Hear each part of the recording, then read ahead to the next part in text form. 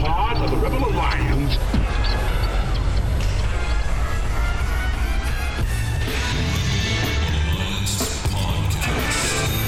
The idea of this podcast is simple: discipleship. We want to bring the gospel message about how to interact with your coworkers, your culture, your friends, everyone around you in a biblical way, which is, in essence, discipleship. What did Jesus do when he came to this earth? He took the devil's stuff. The Bible actually teaches that the world is becoming increasingly covered with the knowledge of the glory of God. That should change everything in the mind of a Christian. Instead of thinking about all the ways society is failing, we should think about all the ways society must be, as Psalm 110:1 tells us, put underneath the feet of Jesus in victory. We would be honored if you would join us. Well, welcome back to the Rebel Podcast. I would say as always, but it's not as always. You have Pooty, and with a special guest, Grant Van Brimmer from the Woke Podcast is here with me today. How you doing, Grant? Hey, I'm doing great. What's up, Rebel community? Everybody knows you, I think, now, because we keep telling everybody to listen to your podcast. I don't even call it the Awakening Reformation. It's just the Woke Podcast to me. I don't know if you caught that when I was introing it. No, I did. That was funny. This is going to go great, I think. Nate is home from Iraq, but we're doing our crossover episode. So if anybody doesn't know Grant you're an Army chaplain. Why don't you tell the people a little bit about what you do, just in case anybody's listening to the Rebels that doesn't know who you are? Yeah, so I am in the U.S. Army, chaplain assistant, or I have another fancier name that's just confusing. But yeah, I work at a chapel here in Brooklyn and help run the chaplain essentially. But yeah, I've been working for the Chaplain Corps in the U.S. Army for about 9 years now.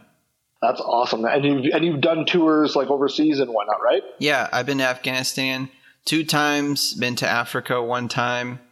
A couple of those trips were with Special Operations Command too, so being able to work with chaplains within Special Forces guys, which has been probably the best time of my time in the Army so far. Wicked. And you're now living in New York City, right? That's right. So you're in the heart of, now you're actually in the heart of darkness. That's right. I thought I had seen some things until we got here. That's great. Well, we are happy to have you on the podcast is the words I was trying to get out there. And we're just going to do some Rebel news today so we can get an American take on the Rebel news issues. So I'm going to hit you with the very first one. And I sent this one to you guys a couple days ago on our Facebook thread, which is about a Dutch family who has basically been charged for keeping their kids captive in a Dutch home, waiting for the end times, waiting for Jesus to come back to earth. So what do you think of that, Grant? Well, when you sent that to us, the very first thing that just made me sad was just Dutch. I was like, why? Why do they need to be Dutch? Talk about, an eschatology and following through with it to the nth degree. You know what I mean? They really believed, the world is ending. And this guy, he went the whole 9 to prepare himself and the family and literally went into hiding for how many years was it? 9 years or something? Yeah, 9 years. Yeah. 2 of his kids didn't even know that there were other people on Earth. Oh, gosh. So do you remember the movie? Kids. What was that movie? Blast from the Past? Blast from the Past. I don't know that one. Called? Brendan Fraser and Alicia Silverstone. And it was during the Cold War era, and a plane crashes by their house in the movie, and the dad thinks that it's the Russians bombing. And so they go into their underground bunker, and they're like, we can't go outside. We can't risk the nuclear fallout. And so they literally stay underground for a couple decades and then finally come up. And I think they lived in Los Angeles. And since it did degenerate so much in those 30 years, they really thought it was the fallout. That's what it reminded me of. It really reminded me of this movie and how, this whole bunker prepper mindset is, it's an eschatology that obviously is not a biblical one, though. No, absolutely not. I had kind of the same thought when I read the story. I was like, on one hand, I'm sickened by the fact that this is how you think the Bible has told you to live. But then two, on the one hand, I was like, okay, well, if that is what you believe, way to take it the full 9 yards. Too many people, I think, don't play out their eschatology, they don't play out their faith to the 9th degree, to the end. And at least this person did. I'm not condoning what he's done, but at least this person took it seriously enough to do something about it. I found that kind of funny. I thought of the movie Cloverfield. You know that series? Yeah.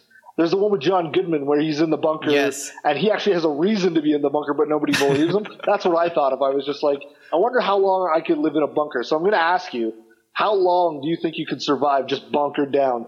Nobody else, just you, the wife, the kids. That's it. That's a super good question. I give myself about 6 hours. Man, see, I've been able, I've been forced into certain, situations where my circumstances are pretty terrible and you just have to endure. So I think I could go for a while. I could not go 9 years though. 9 years. That's impressive. Like you gotta be checking or something, like, hey, have things gotten any worse, or I don't know, something. There's definitely a delusion with that guy. What's funny is that becomes the headline. Not that he kidnapped his family or anything, but it's like Christian end times guy is crazy. And it's like, how long do you think it would take? How many stories do we need to hear about that playing out before people start realizing that we keep looking to Jesus to come back and basically rescue the world, when the Bible very clearly tells us that we're to do that work? You know what I mean? We're to like spread the kingdom through his power. Obviously, we're not going to save the world. He saves the world. But how long is that going to be the narrative about the Christian endgame, where it's just like, we're just going to bunker down and hope for the best? Well, yeah. A couple of things too is obviously he's not going to church while he's down there. So there's a basic Christian command that he's ignoring. Do not forsake the assembling of yourselves together. He's not doing that. Doesn't just mean your family. And also, like, how is he really fulfilling the Great Commission in any sense by making disciples and bunkering down like that? So obviously it doesn't look at, Christianity as a whole. But what's funny is our culture, and this is more of on the extreme environmentalism end, they are saying the world is ending soon. Like, we need action now. And this guy is like, all right, I'm just going to go bunker down for 9 years, or, it's not livable up here, I guess. So I'm going to head down here and into my climate controlled tin can warehouse. I would love to see it. I would love to get a tour of what he's built there, just for my own morbid curiosity. But he had some money too, right? I mean, he had to have had some money. He must have. Yeah. If it makes you feel any better, when I read it, I know it said Dutch family, but I naturally just thought, oh, he's probably Belgian. Like, probably, like, that's what I was hoping. No, apparently not. All right, I got another one for you, my friend. Okay.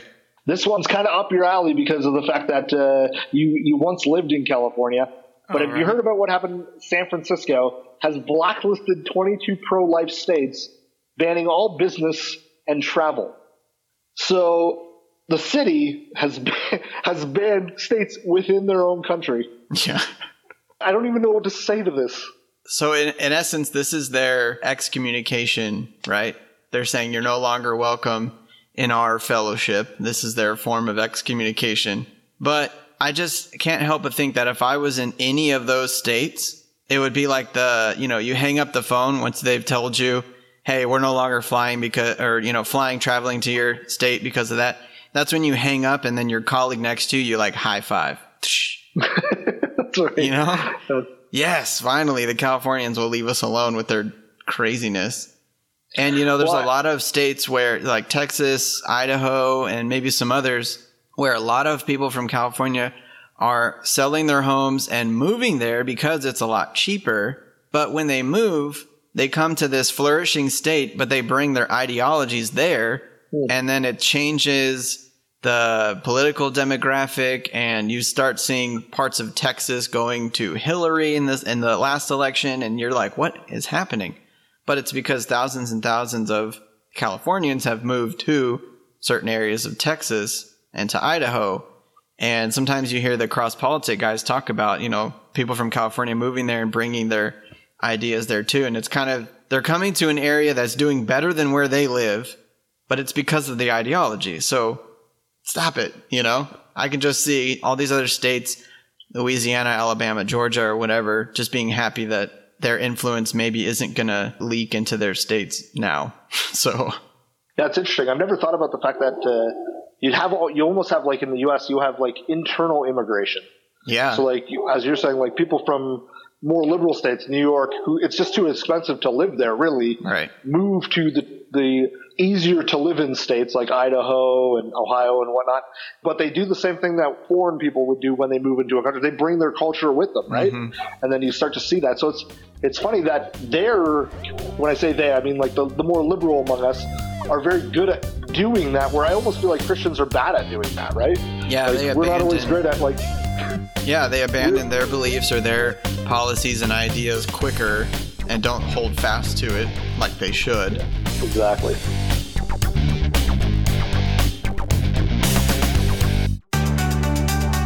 Join Bible Discovery TV at Answers in Genesis Gospel Reset Mega Conference this November 20th to 22nd at the Crown Plaza Hotel in Niagara Falls.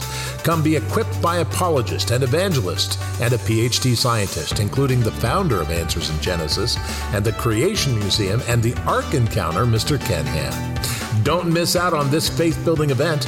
Go to answersingenesis.org website for information and registration.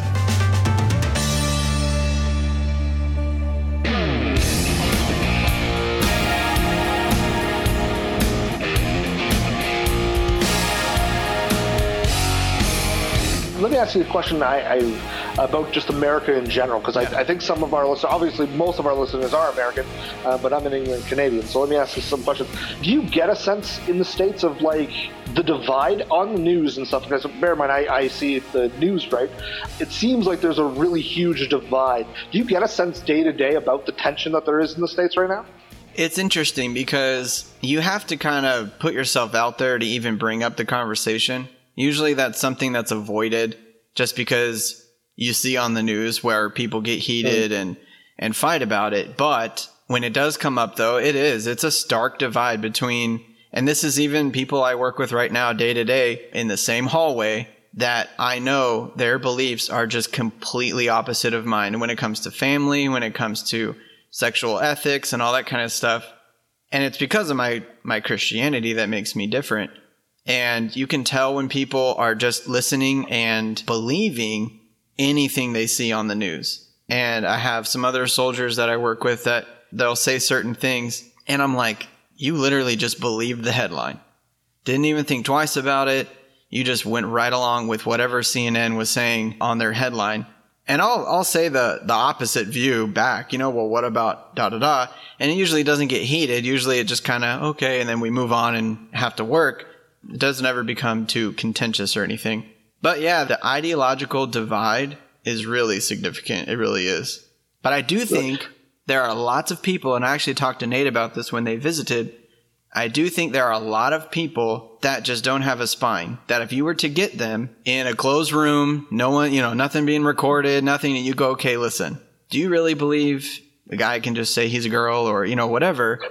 And they'd be like, well, no, no. But they're afraid of the mob, right? They're afraid of who's Facebook Living at the moment or who's going to snap a picture of them and post it everywhere. And then now their business is gone because they're a bigot and or whatever. So I think there's a lot of just cowardice in that way, just because the air is that you must believe this way. It's almost because we live in such a headline culture, right? Where all you have to do is like be misquoted or something you said gets public, and then your business is gone. You're branded as all these things that you're not. But like because headline is the only thing, as you said, only thing anybody ever reads. Nobody ever reads the 7th page retraction 3 weeks later or the whole context of a scenario, which is why we get people who are considered racists or something like that for nothing. Or we get like situations like the baker who wouldn't bake the cake. Right. But it's like, no, he would bake the cake in almost every other circumstance, just not this one. And that's what makes the headline. Yeah. So I find it very interesting that it's like, because we live in such a headline culture, people are afraid to take a stand on anything. And then those that do are basically setting a target on their back, right? Yeah, and I feel like a lot of Christians in America, or maybe the West even, just have such a shallow faith too. We don't preach the word like we should. And so when it does come time to test, like a sword, I think I heard this recently, like a sword is tested, that metal is tested, and then you take it to battle. You don't take it straight out. But if Christians aren't tested on their knowledge of the word and actually practicing it under pressure, then yeah, of course they're going to be cowardly and not be able to stand up to it. They're going to bend right over, Absolutely. I like that imagery of like, you would never take your battle gear out for the first time. Yeah. In battle. You would do this, all the preparation beforehand, all the training that would go in beforehand before you would ever step foot onto the battlefield. It's the same thing in our faith, right? Yeah. Until you know your word of God, until you've prayed, until you've committed, you're almost like an untested weapon out there, right? Like, so you might have a sharp edge, you might have some good things, but it takes trial, it takes tribulation, it takes those almost practice conversations before you're ready to be the pinnacle, the sharp edge of the sword, right? So I think that's actually really practically good advice for Christians, right? Pour yourself into the Word of God, know it back in front. Yeah. So that when you are confronted with this, then you can be bold. You can step up and say, no, I think this, and this is what the Word of God says. I think that's fantastic. So I have kind of a funnier one. I love it. That I wanted to talk to you about that goes hand in hand with what you do in your main ministry as a worship leader. You're a worship leader, right? Oh boy. Yeah. So poorly, but yes.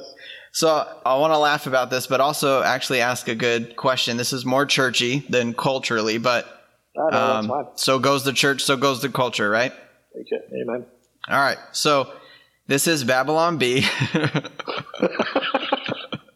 And I don't know if you saw this or not, but the headline is Worship Leader Commits 47 Heresies in 30-Second Prayer. In Braintree, Massachusetts, during a brief prayer while leading worship at Tidal Wave Church, which that's just hilarious. Okay. Tidal Wave Church. I like the water reference. That's exactly. Good. Yeah. And it's a lot. Tidal Wave. It's getting you. Local worship leader Brian, quote, Hatchback Lancer, managed to espouse no less than 47 different heresies, according to witnesses. This is a quote. Father God, we just come before your spirit now, and we just thank you, Father God, for dying on the cross for us. Lancer's prayer began, immediately falling into heresy.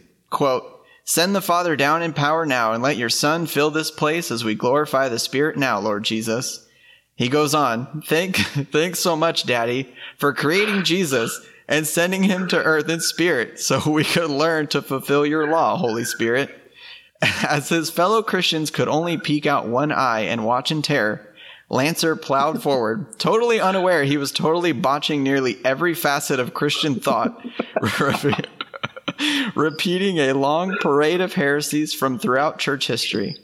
In the brief, whimsical prayer, Lancer managed to stumble into Gnosticism, Pelagianism, Arianism, Patripassianism, and a brand new heresy with elements of both modalism and the plot of Stargate SG-1. I love the bee. Head pastor Matt Wetzel says, it was pretty amazing, actually. I was going to stop him, but I wanted to see if he could hit every apostasy known to man. Wetzel also admitted he needs to do a better job shepherding the worship leader. Quote, yeah, I guess that's my job, isn't it? Oh, there's so much there. So this does hit on a serious issue. And what are your thoughts about this and worship leaders doing their thing? Okay, I have a couple. Okay. First, I just want to be very public. If you ever praying daddy, like that just needs to stop. That's something that needs to be abolished. Just forbidden. As far away from the east as the west. That's right. That's terrible. That's terrible. Bottom of the ocean. The thing is, we all know that Christian. We all know that guy. He was in our youth group. He was in our small group at one point. Oh, yeah. And he just, he's irritating. That needs to happen. And it's always a guy. I've never heard a girl do it. It's always a dude.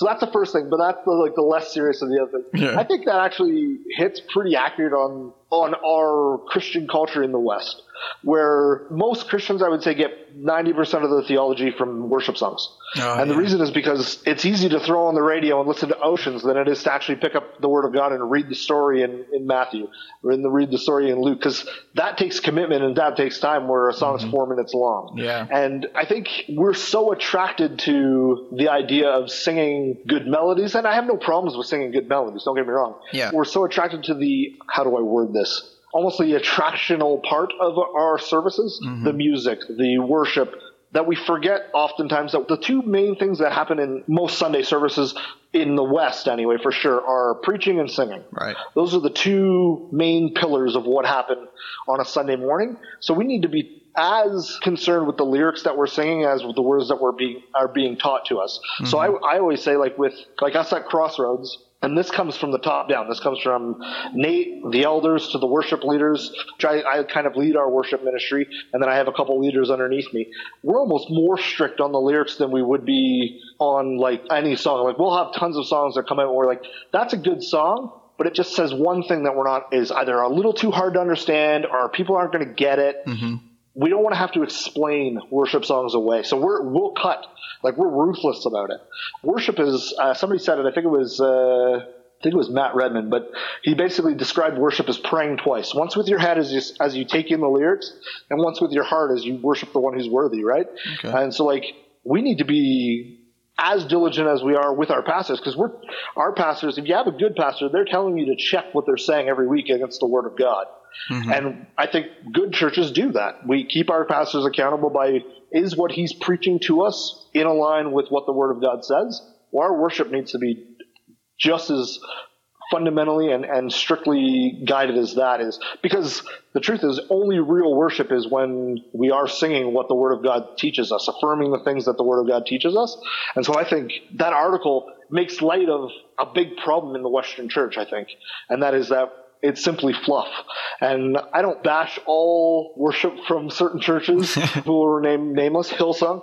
But like, I don't say every one of their songs is bad, but I say we need to take every song that comes our way and compare the lyrics that we sing there to the Word of God before we even get in. Does it have a good melody? Is it worth singing? Yeah. Because, like, it's not about us, right? It's like our worship should teach our people as much as, not as much, but it has a part to play in the teaching of our people as they go through the week. Because the truth is, if I sing a song that's crap on a Sunday morning, I don't want my congregation singing that throughout the rest of the week. Whereas if I sing Christ alone, I want my congregation to be thinking about the fact that it is through Christ alone. It's His blood. It's His righteousness. I want them to be thinking and dwelling on that over the course of the week, right? So I think that's a great one. I love the fact that you read the entire Babylon piano too. It's short enough, so I could get it in there. But it was good too, all the way through. It's so good. The thing about worship music, and I've really thought about this a lot because I started out in high school playing on worship teams for youth group and for church and stuff. And so it was something I was in and around a lot. But the depth of the hymns, I remember just hitting me and going, man, why have we walked away from this? And what I loved were the bands or the people taking the depth and the theological richness of hymns, but putting it to contemporary music. And as much as, just a piano and a loud congregation or just an organ and a loud congregation is pretty awesome by itself, I still love, a good contemporary typed praise band. But it was the theological depth and richness of the songs it was like, why did we ever go away from this? And someone else said, the different elements of the worship service, but with music, it's, you're singing the gospel. You preach the gospel, pray the gospel, sing the gospel. And so the songs should, whether or not they relate to the sermon or not, they should still be representing the gospel, just like the sermon should be representing the gospel, and your prayers should, and the whole thing of it should be gospel-centered. And that doesn't happen when you're using fluff songs like you're talking about that just literally talk about waves and you being, enveloped by them.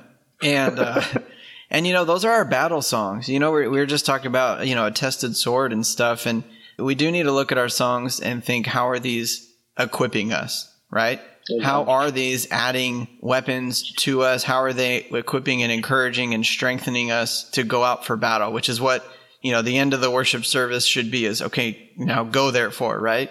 You've been nourished, you've been fed, you've been encouraged, and now go out. And so the song should equip too. And when you said we should take every song, it made me think of that verse, take every thought captive into the obedience of Christ. And we should take every worship song into the obedience of Christ. Take every song captive, and make sure that it's Amen. Obeying the gospel in what it says and communicates. That's absolutely right. Have you ever heard of the band Skillet? Yeah. Okay, so the lead singer of the band Skillet recently actually just said something similar to this. He basically said worship songs are crap now, and we need to get back to what the Word of God says and singing the Word of God. And it's funny, recently we had a church survey type thing that came out. I don't know if I should share this, but I'm doing it anyway. Ask for forgiveness later. And it was funny, we asked about the worship. What do you think about our lyrics of our songs and whatnot? And it was funny, one of the comments we got, I don't know who it was from, one of the comments we got was about a song that we sing, which is just the lyrics of Psalm 2. Oh. And they were like, we don't like that song because it doesn't seem like loving.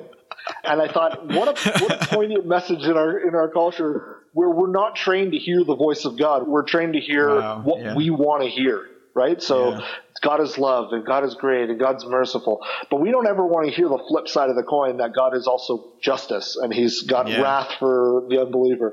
And it's funny that when we sing a song about that, people don't know how to react to it. And now, granted, I've had to sing it a few times. It is a bit awkward to sing about crushing your friends, people into dust, but the book of Psalms is our worship book, right? So, and how many of those are about preparing for battle? Being the one, so many of those songs, I think that was really important for us to grasp, I think, you know what I mean? Yeah. So that's good. You brought up the point of singing kind of the imprecatory prayers, or some of those kind of intense ones. And there is a small ebook by Peter Leithart, and he talked about those imprecatory prayers. And not only do we, of course, want God to vanquish our enemies, right? If we have any kind of enemy in this world, whether it's a politician or a terrorist group or something, why do we feel weird at all if God's like, oh, I'll take care of them for you? Of course we'd be like, well, that's great. But he said that also when God saved us, he vanquished an enemy, right? Our sinful nature. And so there's a way to pray the imprecatory prayers, or to sing them and think about, I was an enemy of God, and he did away with me by giving me a new nature. And so part of praying imprecatory prayers or singing that on our enemies is that God would do the same for them.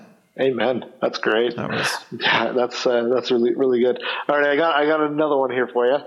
This one's not funny. This is a very serious one. All right. It happened in the UK, so I don't know if you've heard about this. Okay. The UK, I think, is I think if we were to look at liberalism, the UK is even farther than Canada, and I think Canada is farther than the States right now, in my opinion. Okay. But a UK judge ordered a woman with a mental disability to abort her child against her will. Oh, yeah. You heard about this story? Yeah. Everybody, I think, who's listened to this podcast and your podcast for more than one episode knows where we stand on the abortion issue. Mm-hmm. My point on this one I thought was interesting is now it's not becoming just the woman's choice or the person's choice. The government is now telling us when and where we can have babies. And the way I look at this is, if the UK is there, we're 4 or 5 years behind them before we're adopting this ideology as well. And then you guys hopefully, not hopefully in this case, hopefully not, but generally follow behind us in these areas. So if we as Christians all believe there's no separation between church and state, I think you guys would affirm that, we would affirm that on the Rebels, that there is no neutrality. Right. The government is now mandating us in the UK to only be able to have babies when they want us to. My question here on this is, one, what's your thoughts on this? Mm-hmm. And two, at what point do we have to say that this government is completely corrupt and do something about it? Yeah, so a few things pop into my head, and one of them is that they're just trying to catch up to China, right? Oh, interesting. So China has, for years and years, they were forcing only one child, or you had to abort girls until you got a boy. And then maybe they would allow you to have more kids than the one boy. And then all of a sudden they realized they had all these boys and they didn't have anybody to marry.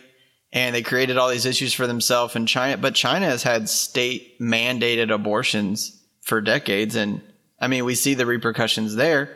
And that's a communist state. So good job, England. You're just headed right on to a communist state.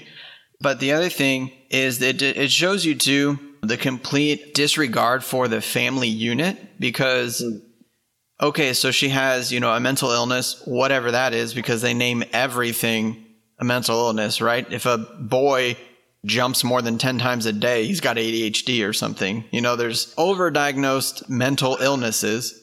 Whatever it is, it denies that there's any friends or family at all that would even help take care of the kid. I don't know their reasoning if that's what it was.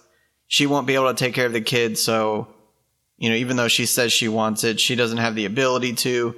And, we, being God, are going to make this decision for her. And so it just denies the family unit. It denies the importance or even the possibility that there could be family and friends or an orphanage or a family to adopt it. I mean, there's so many other ways that don't include murder that they could have gone to. But it's that God mentality, though. It's the God complex that we decide who will live and who will die. It's absolutely right. It's what happens when we start to, as Christians, as the church, abdicates our responsibilities for taking care of the poor, taking care of the widow, taking care of the disabled. We abdicated that for so long based on bad theology. We abdicated that for so long that now we've created almost the beast of the government that thinks that this is their job to mandate. Where it's like, no, as you said, they're just completely ignoring the idea that there could be people around them that can help, that can take the burden of responsibility off this young lady and help the situation. You know what I mean? Right. And they think that they have a right to do that because, as we so often say, that culture is just the church's report card, right? So we've abdicated for so long. And I think it stems back to what we talked about in the first Rebel News, that bad theology creates bad works, if that makes sense.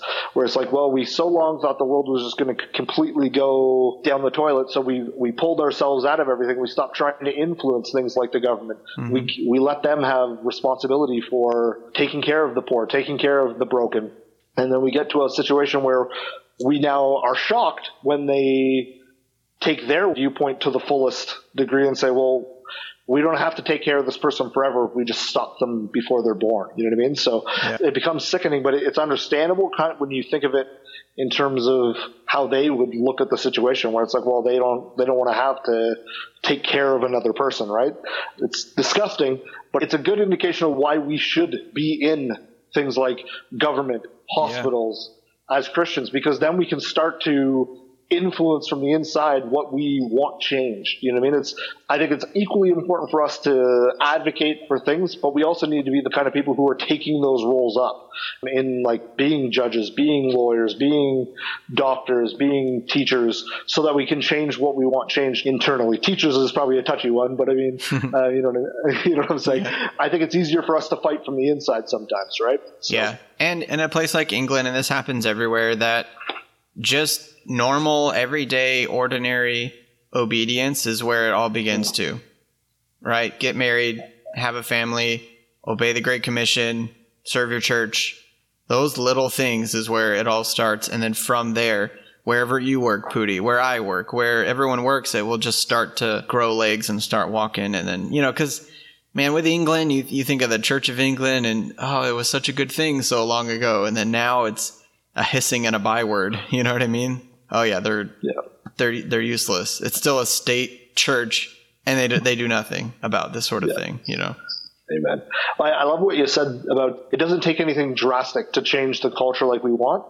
It doesn't take anything special to change a culture. It takes faithful obedience to the Word of God, doing the things that are commanded and the things that you're able to do that are laid out before you. Get married. Treat your wife with respect. Have a family. Raise your kids up in the fear and the admonition of the Lord. Do your work, be a good steward, and be a good citizen, and be kind to your neighbors. It doesn't take anything crazy. It doesn't take you to have a special skill, me to have a special skill. We don't all have to be great preachers. We don't all have to be great teachers. All we have to do is be good, faithful students of the Word of God, and that will be what changes the culture. I think it's not to get too political, but I think Islam gets this, whereas Christianity almost seems to forget this. You don't hear of famous Muslim people coming out and trying to rally up as evangelicals. No, they just have tons of babies, move into a culture, and start assimilating that culture with theirs. And what happens? Islam becomes one of the fastest growing religions on the earth. Mm-hmm. And everybody has neighbors and knows people who are, because they're just faithfully living out what they believe. Whereas Christians, we seem to not understand that it doesn't take anything special. We all want to be a hero when our hero already came, lived the perfect life, and ascended and has left us to do the work. Right. All we have to do now is be obedient to what he's told us to do. Yeah. So Awesome. I think that's great. I think that's a good place to land. All right. We'll leave it with that. Anything else you want to say, Grant, before we head out? I just want to say thank you for having me on the Rebel podcast, and I just loved having this conversation with you, Pooty. This was fun, just you and I. We should do this again. And next time I'll try to have as good of a mustache as you do. But you got a nice beard. You look really warm, you know? Which is probably really helpful up there. Well, it is Canada, so yeah, that's good stuff. That's good. Actually, before we go, let me just throw out one little gripe I have. Okay. I've had this beard for about 10 years. Nice. Never shaved it. I quaff it. I do all the things you need to do. Okay. Nate shaves like 3 weeks ago. He shaved. Already a bigger, longer, thicker beard than I have. Are you serious? The guy's he grows it like this. It blows my mind. Man, that's ridiculous. It's so frustrating. Nope. Yeah, that's his one fault. I have beard envy of Nate. It's terrible. It's terrible. It makes me upset. But I'm glad you could get that out. That's good. I love it. There. That's live on the recording. Everybody knows that I have beard envy of Nate. All right. No problem. Well, thanks very much, my friend. Let's do this again sometime, and have a great one. Okay, guys? All right. Cheers.